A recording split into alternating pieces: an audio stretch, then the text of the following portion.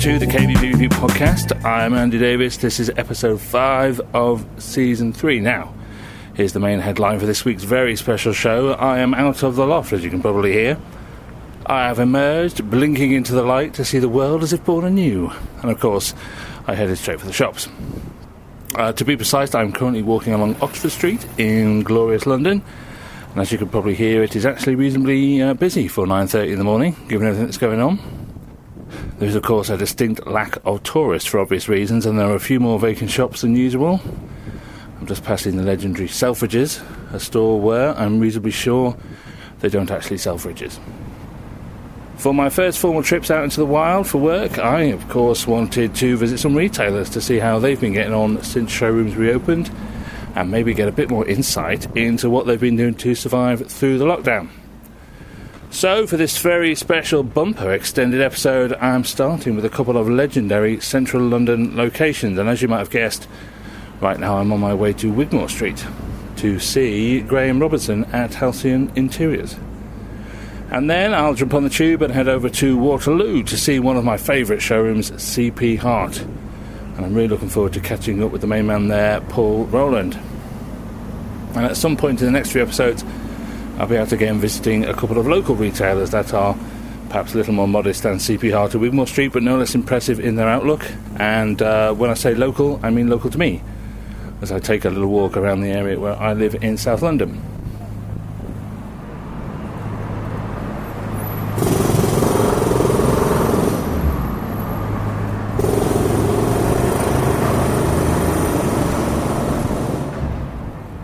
So here I am in Wigmore Street, just heading towards Halcyon. The street itself actually seems to be as busy as ever, if I'm honest.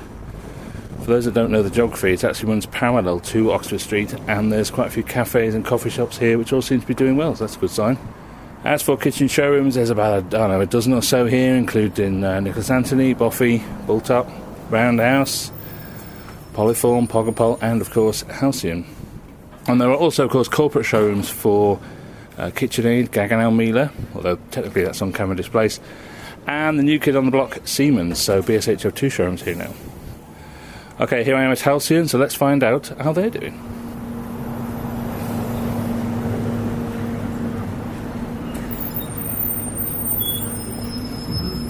So, Graham, thank you for letting me into an actual showroom today. Pleasure.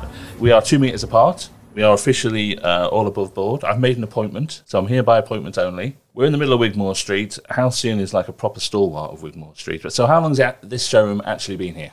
We've been here just over 15 years. There's a couple of years that I've just sort of lost, but yeah, it's about 15 years.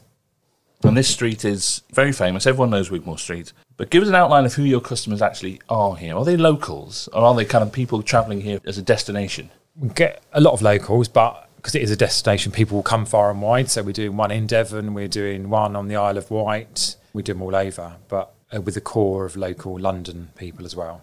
Yeah, so there are locals here, aren't there? I mean, that's what people forget because we're just around the back of Oxford Street, but people do actually live here. Yeah, they do. And what's ironic about around here is the flats and things are pretty small. They're quite small properties unless you've got one of the big townhouses. So they're putting really quite expensive kitchens in quite small places.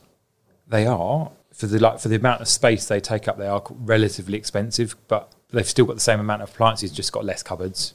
And that's what makes it so interesting, because I think everyone would assume that Wigmore Street, all you do is incredibly grand projects, but actually you're doing everything from small flats to big townhouses and things. Yeah, we do. You've been open again now for, a month or so? Yeah. How's it going? How's business? How's it been since you opened the doors? It's been busy generally. After each lockdown, when we opened last time after the other lockdown, I think it's lockdown 2, but I've lost track, we had like a little influx of people, like the pent-up people that have been at home that just wanted to see things. So the first couple of weeks we had lots of people in. It's probably a bit quieter the last week or so, but it's been good. And how does it compare to quote-unquote normal times? We're about level with what we normally do. So all things considered, that's a pretty good result, isn't it? I mean, are you happy with that? Yeah, very happy. And have you noticed customers being different? Are they asking for different things? Are they approaching their projects in a different way? Or is everyone just getting back to normal? I think the way they approach it is more about getting on with people, and the relationship's more important than it was before.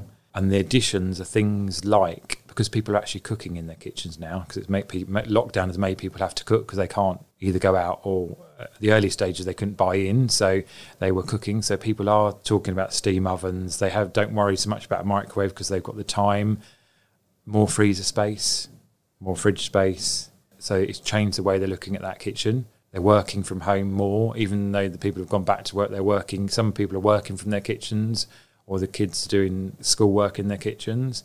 A bit more baking going on. So are they looking for more space to work at, i.e. non-kitchen work, I mean? Yes, definitely, right. Yeah. And how do you approach that as a... We've done like hidden desk areas that fold away behind pocket doors, areas on an island where they can sit and do work with a laptop.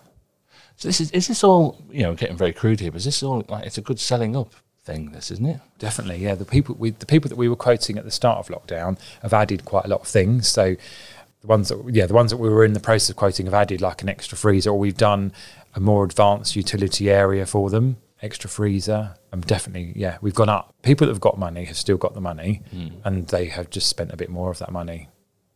And what do you think this whole, this is a very broad question here, but what do you think that the whole experience of this lockdown has done to Wigmore Street as a hub for kitchens, do you think?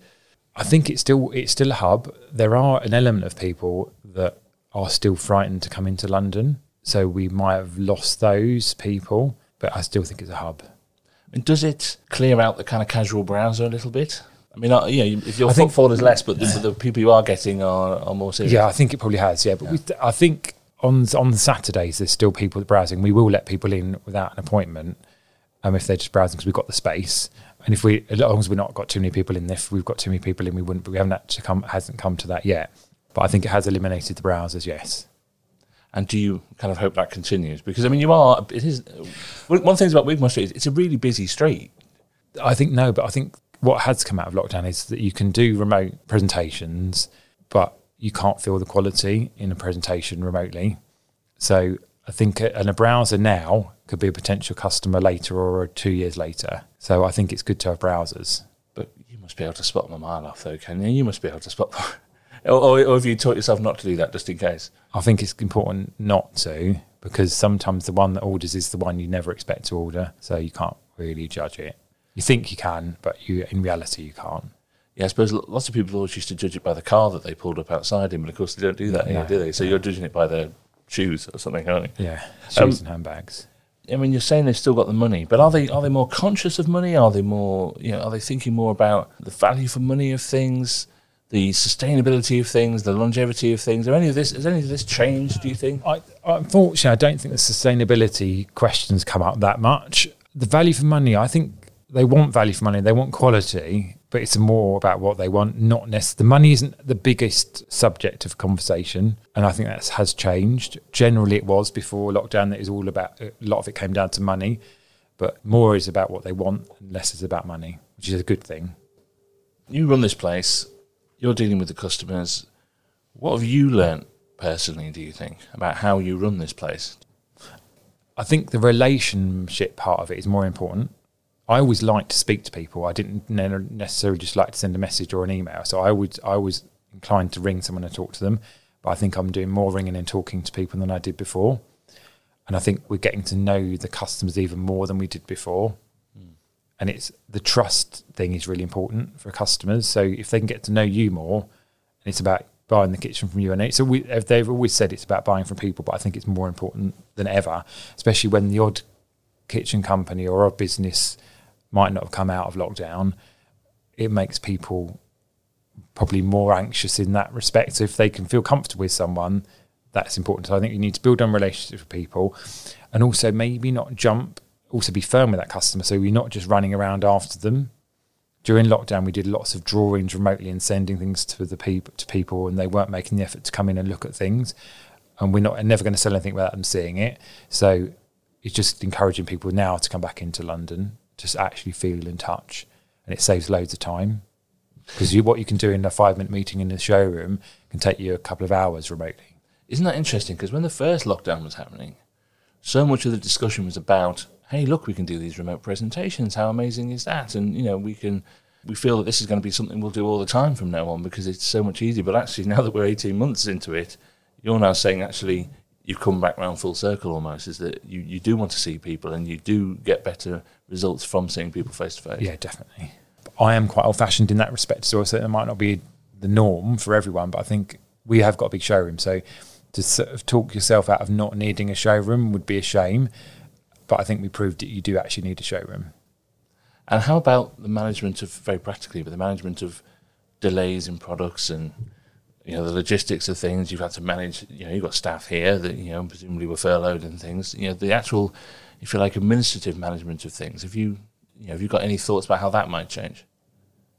I think with the supply and stuff, you just got to be a bit more cautious. So order it, give the suppliers a chance to get the stuff in. So order it with it in time so that you've got a good chance of getting it in, I think, and then manage that expectation with the customer and choose the products that you know are definitely going to be available. So go to those brands that have looked after you and that have proved themselves, and then maybe choose the appliances. The appliance brands are giving us like updates of what's available and what's not, so don't choose the dishwasher that's not available, choose the one that is available. And you've got to help yourself in some ways a little bit. But yeah, we've worked on longer lead times. So we sometimes might have a kitchen in before we need it, wait on appliances, but then we would rather do that and it'd be ready for the client than not have it ready for the client. So there's been a bit of alteration in how we do things, yes. So we're on this roadmap. The showrooms are opened now. You can have people indoors and people can eat indoors. Whether we do or don't hit that June the 21st deadline is a bit up for debate at the moment, isn't it? But how do you see the next year, 2 years actually playing out? What's your sort of forecast, your crystal ball gazing? I'm staying positive because I like to be positive. I don't know what's going to happen. I'm hoping that people will concentrate on their homes still, because there was talk that as soon as people were allowed to go away, everyone would book a holiday and no one would buy a kitchen. And that's not proved as easy as people thought it was going to be. So I still think there'll be some spare money that was going to go on a holiday that now could go on a kitchen. And so I think that will continue. And I think people are still appreciating their homes and still wanting to improve their homes. So I think that will continue. Yeah, can you forecast or plan anything though at the moment? No. I mean, you must have to do a level of forecasting when you're here, but how far ahead are you going?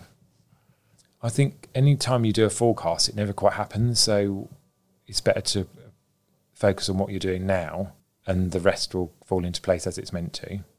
Well, I think that's particularly true, given everything. Who knows what's going to happen next? Yeah. A tornado going down the middle of Wigmore Street. Who knows? Yeah, you can worry about. I think you can worry about. I did. There was times when I did worry about what was going to happen, what wasn't going to happen. And none of those worries came true. So I then went back to how I would have thought before and not worry, because if you focus on the right thing if you focus on now, it will, and with the best intention now, it will always work out. I mean, I've said this many times now, but this industry has been really sheltered from all of this compared to so many others. Yeah. And as horrible as it's all been, as uncertain as it all is, in a year's time, one of my predictions is actually people will start breathing enormous sighs of relief when they can really look back properly and say, actually, we were okay. Yeah, and we were lucky. We worked right the way through lockdown, so we were employed the whole time. We still sold right the way through. We still did a bit of fitting where we could safely. So we had something actually physically to do. We had people to talk to, and we had money coming in. So we are actually quite lucky. And there's quite a few cafes and restaurants or whatever on Wigmore Street. There's obviously the Wigmore Hall itself, which is a music venue that's obviously been closed. So it's right next to you, isn't it? What the reality of and there's a shop along the road that when it came up for lease, the people that owned it didn't want a kitchen shop in there. They wanted a food retailer or a clothes retailer in there, and the food retailer went in there, and it unfortunately hasn't come through lockdown. So I think it's a real shame. So all the landlords that have rented to kitchen shops are still here. So we have been lucky as an industry. I think we might have lost one kitchen showroom on Wigmore Street that decided to relocate, but that's the only one out of the 18 on the street, so it's not bad.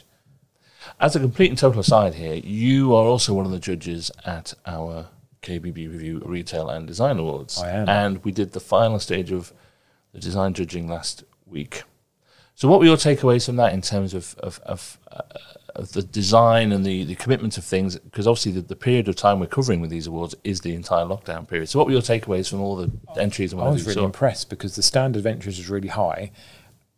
There was some more unusual entries, I think, where people you again saw more of the story behind the entry.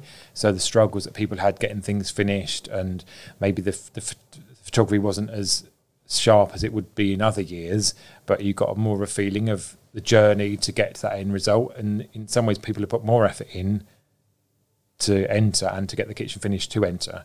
So I think the story behind it was really good, and the way that people were looking at the design, it was more of an inclusive, holistic approach to design rather than just a stunning kitchen.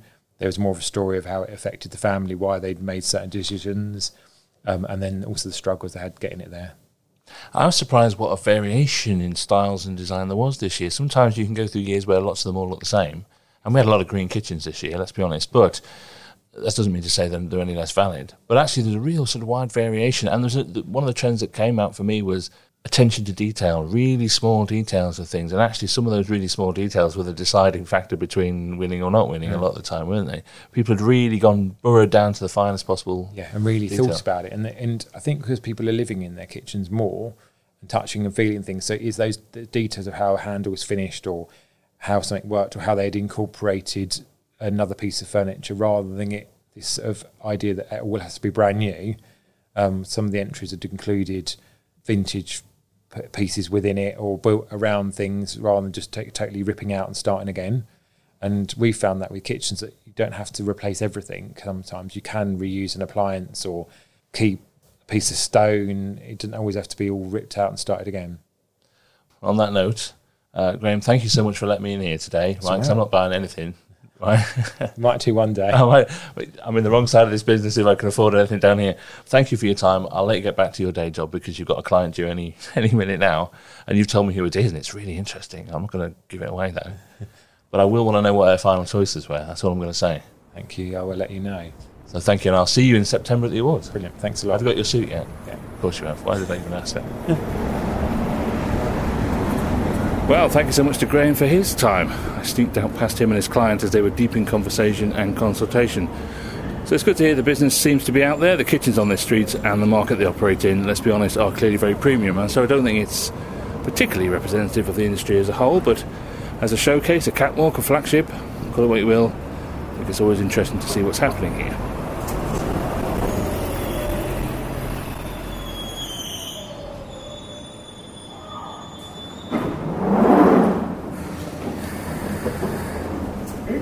Is Bond Street. Change here for the Central Line.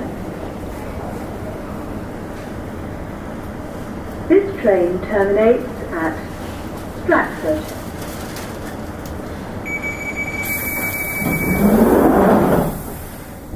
So I'm on the tube now, on the Jubilee line from Bond Street Station, which is actually on Oxford Street. We Londoners like to confuse tourists wherever possible, obviously.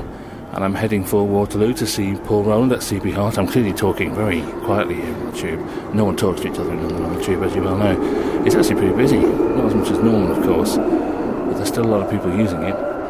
London is definitely not just waking up, it's had a shower and is halfway through a bowl of Rice Krispies.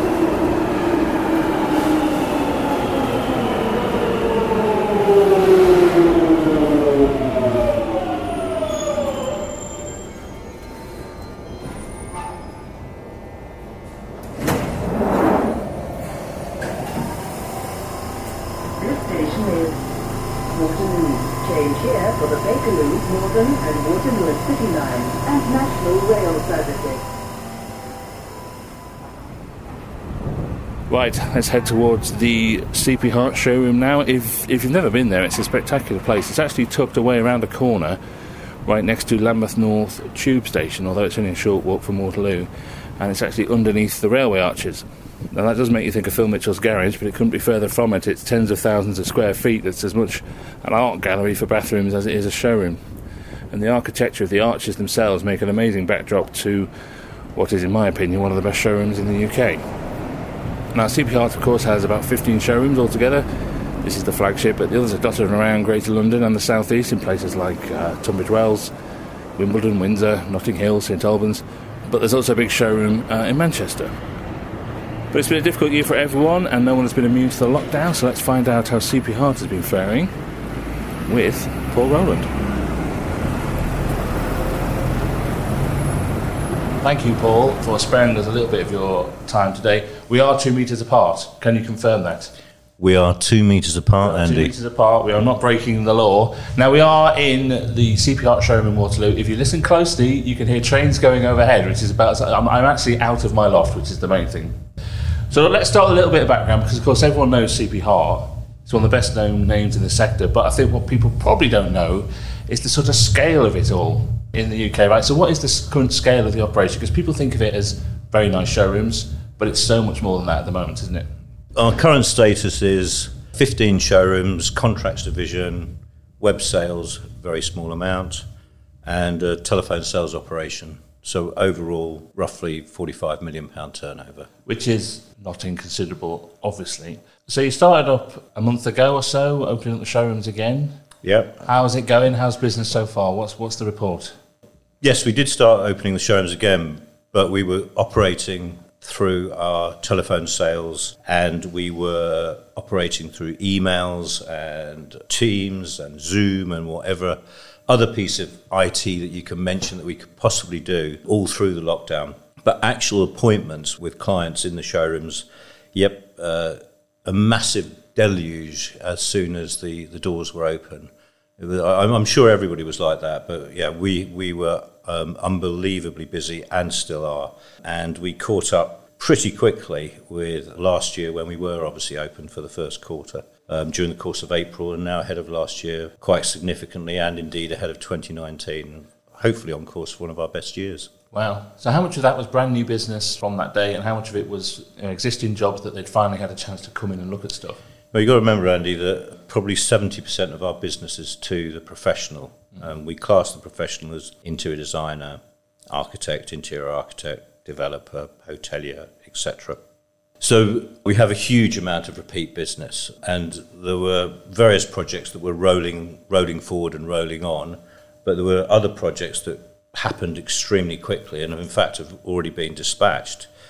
When you're talking about the consumer, of course, massive pent-up demand from them, a mixture of customers who tried to do video appointments, couldn't make a decision without coming in and touching, feeling the product, and other consumers who've just sort of left it and realised that they weren't going to do anything until legally they could come back into showrooms and touch and feel and do all the sort of things that real consumers do. Don't get me wrong, I know some people just do take the risk and buy whole bathrooms on the internet, but for us, at the high end, you need to feel, you need to see, you need to understand the design ethos behind the product and how we in fact put them together in our showrooms.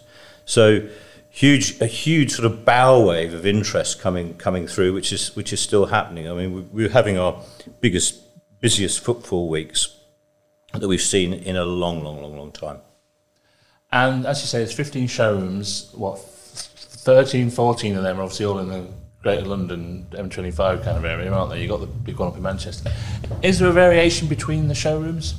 Yeah, I mean, obviously Waterloo at just over 30,000 square foot versus Muswell Hill at 900 square foot. Yeah. You're going to have a variation in the showrooms, but we also try and display what we feel is right for the particular area that showroom is in. So Tunbridge Wells, for example, has a higher degree of classic and traditional product, whereas, let's say, a Regent's Park Road has more contemporary styling, more cutting edge actually. We push the boundaries in Regent's Park Road to the cutting edge styling of bathroom. Whereas in Waterloo, of course, we can virtually display everything that we want to display. We're very lucky to have huge areas to trial things in, to push the boundaries, but as well as doing items that we stock, items that you could say are not so controversial. I mean, it's a bit of everything here, but that's what makes it such a fantastic location here. I did feel for people like you who have invested so much time, effort, money and everything else into creating a fabulous showroom experience here, Because it is an incredible place to come, just to have a wander around, and to then have to close the doors, and then to be told that you can't open it, and then you can't open it for months. What was that moment like when you had to literally close the door and walk away? I think like everybody in our industry and kitchen industry, any retailer stroke showroom that relies on the product to a certain extent and the designs telling a story must have thought, like we did, oh my God, batten down the hatches, conserve the cash, do all of the things that we actually did in 2008 when Lehman Brothers crashed. But this could have been even worse than that. I do think that the support from our mate Rishi Sunak has certainly assisted and put down a sort of level playing field for all players in our industry and other industries, as I said before. But we then quickly thought, well, how can we change and operate slightly differently to try and bring that experience to the consumer without them walking through the front door? It was far more difficult than we ever thought it was going to be. And particularly in a place like Waterloo, when somebody says, well, can I see this? And you walk 100 metres and you show them that. And then they say, can I see that? And then you have to walk 200 metres in the opposite direction to show them that. And the video calls were going on for about 4 hours. and then the client was getting exasperated. We were getting exasperated. And in the end, they just said, oh, come on, we'll just wait till lockdown's over, which wasn't a great signal at the time. But I have to say that our trade customers have been extremely loyal, extremely supportive, and got us through last year. Along with the government support, we came out with a reasonable result, which could have been, when we first sort of forecast, was almost like, well, where can we get some cash from to keep going till the end of the year? Yeah. But no, we were quite happy with the result in 2020 overall in the end, and so far this year, touch wood, we're going great guns. I mean, you have, as you say, the showrooms that you have are all of varying different sizes and therefore varying different rents and everything else you have. I presume you must own this place by now, surely? No. Really? You've been here for like 100 years? No, I mean, look, we're not...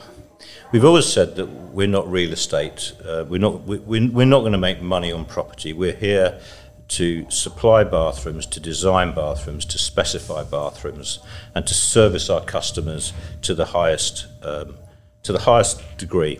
The point about if you own your showroom or own the property is, as we all know, areas in various cities or various towns change, and the shopping area can move. And we also know the effect of the internet. So if the shopping area is moving and the internet's having an effect, if you own a property, it makes it far more difficult to move, change. It makes you less nimble. Yeah, I just assume this one in particular, because clearly this is... But we don't want to be nimble. Yeah. We don't want to be nimble here, but we have a long lease. But Charles Percival... Oh, no, he didn't see this one, did he? He was over the way there, wasn't he? This was the Harts. Yeah, so the Hart brothers did this one. Yeah. Well, look, the contract side, just as a broad catch-all term there, things, has seen you through. But yeah, that isn't just builders wandering having... I mean, these are really... Some of the projects that you do and have been involved with are the top London projects that you've been doing. So give us an idea of what, over the last year, have been the kind of projects that you've been still working on.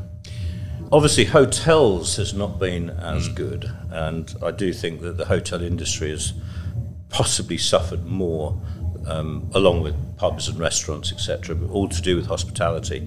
But they probably suffered more than anybody. The doors are shut, they've got no income whatsoever, no way of getting any income whatsoever. So in terms of hotels, that hasn't been too hot.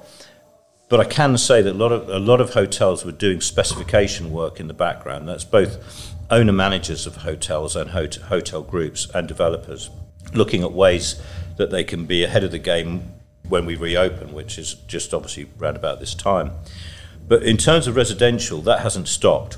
And we've started and completed a huge amount of residential projects, mainly in London and the southeast, a couple up in the northwest and a couple in Scotland. And the investment behind those projects is continuing. There doesn't seem to be any holdback whatsoever. And that, I guess, there must have been times during that lockdown period where you look back on decisions you've made in the past to go down that route, to divide the company into two halves, if you like, even though it's not literally two halves, that you must have thought, thank God we did that? Yeah, I think the showrooms have always dealt with the professional, but they always, it was more of on a smaller scale, you know, a house conversion into 3 flats or a single new build or 2 plots of houses. But going into the contracts arena, which we kicked off in 2008 seriously, has made a massive difference for us on a number of fronts, just not purely on a financial front, but opened our eyes up to other products, other suppliers, other opportunities, and a wee bit of diversification as well. So yeah, it was a good decision 13 years ago. Can't remember who made it though. Claim it then, claim it. Just say it was you, no one else remember either. You've run this business for a long time, right? And I mean that in the politest possible way, right? And you've seen it through various, like a couple of owners, financial global crashes, now a pandemic. What lessons do you think you've personally learned about being a leader of a big company? I think the main thing is how the team, not just the senior team, but the whole team rallies around the flag. And if you can get them to do that and give them the means to do their job, even though they may not necessarily be in an office or in a showroom, and today that's all about technology, give them the means to do their job, keep them informed, keeping them feeling part of a team, ensuring that they understand what our short-term objectives are during any crisis, leading them on to the medium-term objectives, so they're all signed up to it and understand exactly what we are trying to do and what their part is within those objectives and the way that we're going to do it, what part they have to play in order for us to come out the other side. And I think, you know, let's face it, people were hugely scared, not just owners of businesses, but everybody was hugely scared about their jobs, their future, their children. Were they going to even going to eat? Were they going to get ill? How were they going to die? I mean, you know, a massive scare. But if you can keep the teamwork going, keep the information flow going, keep the humour going, all of those sort of things that build that whole ethos of, yeah, we're going to fight this and we're going to fight every inch of the way. And also the company is behind every individual so that we can help them out if they're suffering. And that's anything from their families to the way that they're working to their mental health. We support them in every single way that we possibly can. And it's not just a false way. You've got to actually do what you say you're going to do as well. I think in both cases, you know, the 2008 to 2010, let's face it, wasn't life-threatening compared to the pandemic. But in both of those cases, we feel that we've come out the other side wiser than we were beforehand. And we've also realised how fantastic, I know everybody always goes on about, you know, company's only worth what its people are, but how fantastic all the staff have been in this company. I can't tell you how proud I am of everybody within it. And interestingly, everything you've said there applies to the smallest company or to the biggest company, doesn't it? It doesn't matter how big you are, all those principles still apply, don't they? For sure. I think, you know, smaller companies, when it comes to these sort of situations, the teamwork, they're all very close, they're almost like a family. And the larger your company becomes, the harder it is to keep everybody informed. You know, we're 170 people, and trying to keep everybody informed and on board and with us and flying the flag and all that sort of thing is not an easy job. It's certainly not an easy job. I mean, but if you're a massive corporation, God knows how you do that, because, you know, it's emails and Zoom teams with 6,000 people. It becomes completely impersonal. But we've tried to do, you know, one-to-one sessions, managers, everybody listening in, where there's only groups of 4 or 5 people, but then cross-functional meetings as well, so that everybody was in contact with everybody where possible. And what about lessons you've learned in terms of the sort of business, the strategic element of it, the planning element of it? Is there things that you sort of forced to do quickly during lockdown that you've now thought, hang on, we're going to carry on with that, or we're going to adapt that? Oh, I mean, for sure, I'm sure like everybody, we knifed and forked everything through as quickly as you possibly can, trying to keep people informed all the time, trying to keep them part of it of all the time. I'm not sure that's a great way to operate, because trying to do a 3-year business plan when you're going to knife and fork the stuff in through your processes and what have you, that can't work for a long time. And I do think that, you know, every member of staff here has got to the point sometimes when they thought, God almighty, I don't think I can carry on doing this. But they have, because they've had to. But it is incredibly tiring, exasperating, and that is not the way to operate. People need to sit back, have their thinking time, understand their personal goals and the company's goals and how they fit in. So when you're doing long-term planning, that is definitely not the way to do things. But when you are doing that planning now, do you have in the back of your head, let's hold a bit more stock than we did before, let's compensate a little bit for any delays that might come through our supply chains? Is it possible to build in a catastrophe line in your planning, like just in case, because you just don't know, do you? You just don't know. Yeah, are you more inclined to think about maybe keep a bit more cash behind or something? I mean, look, cash is king. All business, it's all about managing your cash flow. But I don't think that you can always squirrel money or squirrel anything, stock, money, anything. I mean, the two go against each other, just in case something awful is going to happen. If you did that, you're not going to grow, you're not going to improve. You've got to work with your suppliers, you've got to work with your customers in times of crisis, which is, I think, what we did and what I imagine most businesses try to do, is to work with, sitting in the middle of the supply chain and the customer. That's what we try to do, to ensure that we could give the best possible service under the circumstances. And I have to say that most of our customers, most of them, were incredibly flexible and incredibly understanding. I think it's wearing now, and we've also now got the issue of imports, Brexit, surcharges, material prices going up incredibly, transportation with containers being in the wrong places all around the world, which is impacting also on the recovery from the pandemic. So it's almost like a perfect storm that we're having to manage. So how do you plan then for what's happening? Because you're always moving forward here. So what's in the pipeline for the next 2-3 years? Or is it just a case of, hang on a minute, let's just see what happens? We believe that now is the time to look to expand. So we're always looking for good people, point one. But we're always looking at ways of expansion from our core base, i.e. showrooms, and for expanding through our contracts division, and also looking for new suppliers. Whether or not we go down web sales route at the moment is something that we haven't actually put our finger on. We still think that web sales to a certain extent is a distressed purchase, and that really and truly, if you, particularly at the higher end of the market, you really need to, as I said before, touch, feel, see, understand design, understand longevity, quality. And these days, I've got to say, and I'm so pleased about this, customers are thinking about sustainability. So not just that the product's going to last a long time, but where was it made? What is the whole supply chain? Even, is it carbon positive, carbon negative, otherwise known as carbon sink, or carbon neutral? Is that product? How did it get here? How much did it cost in terms of carbon to get it here? Which is an absolutely fantastic ethos for me, because I do think that we all want to have our grandchildren see polar bears in 50 years' time.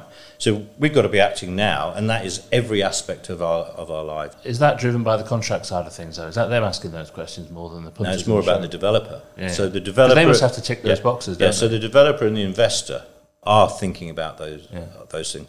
A lot of the thinking interior designers are also, and interior architects are also thinking about that. Why should they put in product that's cost, in terms of carbon, a huge amount, when they can put in a sustainable product? But not only that, it's not going to be replaced in 2 years' time or 3 years' time. Will last a lifetime, and has a design that is of a classical style. And I'm not talking about traditional here. I'm talking about a design classic that could last forever. Yeah, I mean, it's interesting that you bring up what to do online, because I suspect you're probably right about distressed purchase, but you have been building up an own brand. There is a CP Hart brand, obviously, and you must get the same issues that every other retailer does, big or small, of people waving prices off the internet in front of you when you're speccing product for them. Is that something that you just accept and take it on the chin, or is that do you have a way of getting around that? Well, we do. Yeah. Look, the biggest in terms of volume, our web sales account for less than 2%. What's interesting is that the highest selling line on our web are toilet seats, replacement toilet seats, and that has actually taken quite a lot of hard work away from our sales staff, who really do not want to sit there all day long and just sell a toilet seat to whoever walks through the door. So there are some good elements of it. But in terms of when we're doing a full quotation and a client comes back with, well, I can buy this on the internet for that, or I can buy that on the internet for that, we've hopefully done our work at the beginning that has ensured that the client is investing in CP Hart, in the knowledge, in the salesperson. When I say the salesperson, I mean the expert, in terms of specification, in terms of marshalling the goods all together, delivering them when the client wants them or the client's builder wants them. And everything should run smoothly, as well as if something does go wrong or the product needs looking after in a year's time, 2 years' time, etc., through its warranty, we're here. And we're here to service that client for as long as need be. Now, I'm not saying that if you buy on the web, that's the opposite effect. But what I will say is that my experience shows me of the issues that some of our clients have had and said, I wish we'd actually come and bought it from you. Is there anything you can do to help us out? Do you know what we do? We help them out, because that's what we're here for. But you must, though, share the frustration that many other retailers have. Their frustration is with the brands. Their frustration is, why can't you control this better? While I appreciate that you get around it, as all good retailers should do, by the service option of it, there must be a part of you going, oh, for God's sake, that doesn't make my life easy. Well, no, I mean, look, the manufacturers have got a responsibility, but they also legally can't get involved in price fixing. So if they choose to sell to somebody that's then going to put something on the website for a ridiculous price, that's their decision to sell to them in the first place, but they've got no control over what price is then put out into the marketplace. Now, we, as you know, have quite a lot of our own branded products. We have quite a lot of our exclusive products. In the UK, we sell exclusively in the UK. That does help us, but I do feel for other retailers who don't have an own brand product, that have to go along and fight every inch of the way for every single SKU that's on a quote. So yeah, the manufacturers have got to take control of it. It might be that they're getting to grips with it, but from a legal standpoint, they cannot control the pricing. I mean, look, it's going to run that one, and there is no sort of immediate solution to it, because what the internet has done is expose decades of price variations across different markets. It's as simple as that. Well, no, you'll be surprised about the pricing variations between the UK and Europe, and I'm not just talking about exchange rates here. I'm talking about absolutely different prices, and sometimes different prices between the same countries in Europe. Spain has a different price to Germany or France or the Lowlands or Italy to the UK.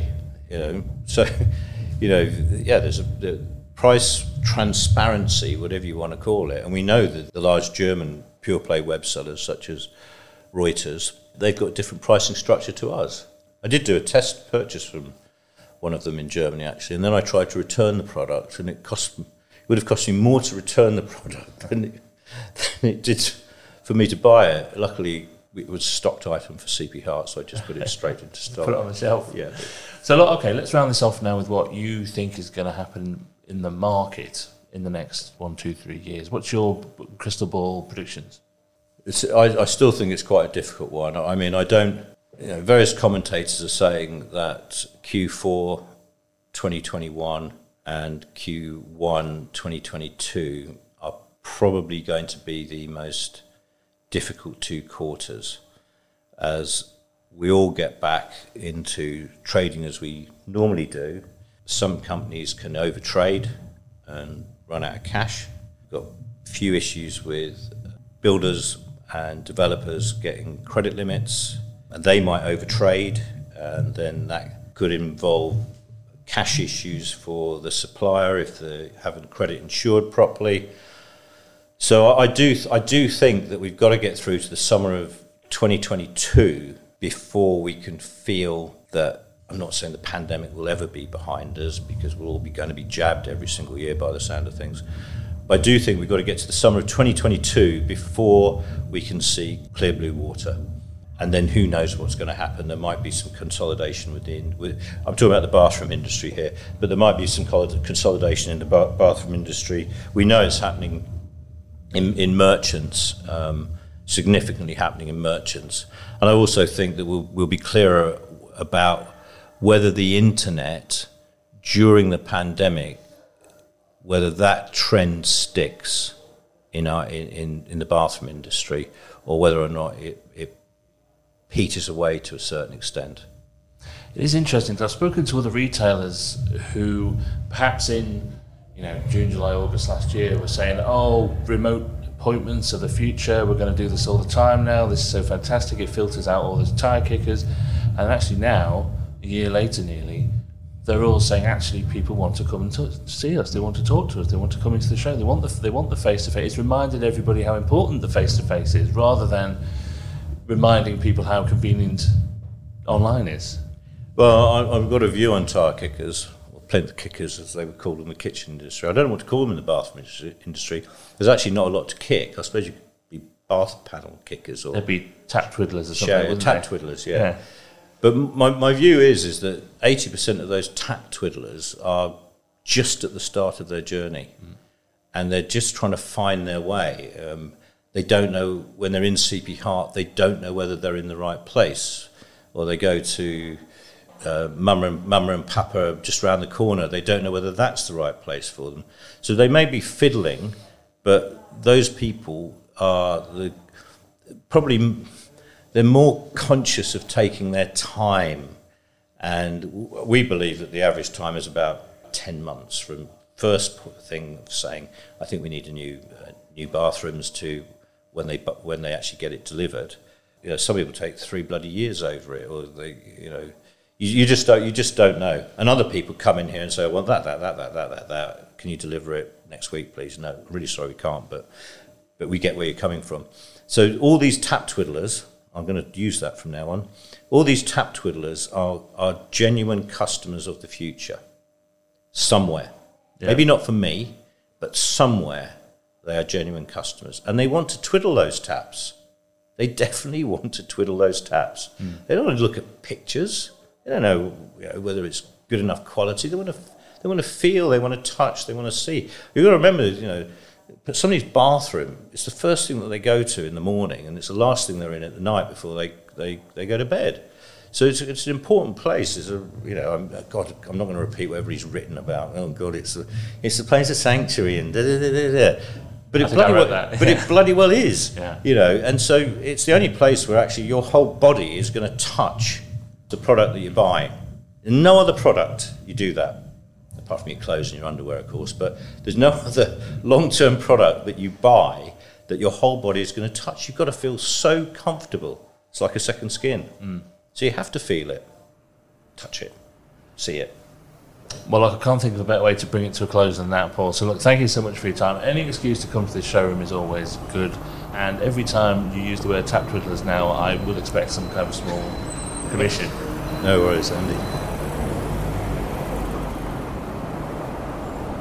Okay, that's brilliant to hear from Paul.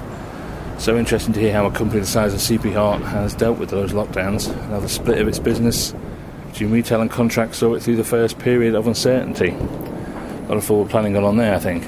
But it's also good to hear Paul's views on lessons learned, because like I said, I don't think there's anything there that doesn't apply whatever the size of your business.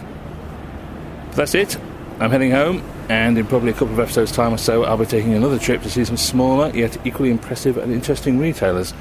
And they're the ones that are local to me. So that's proper, local, independent retail. I'll see you next time.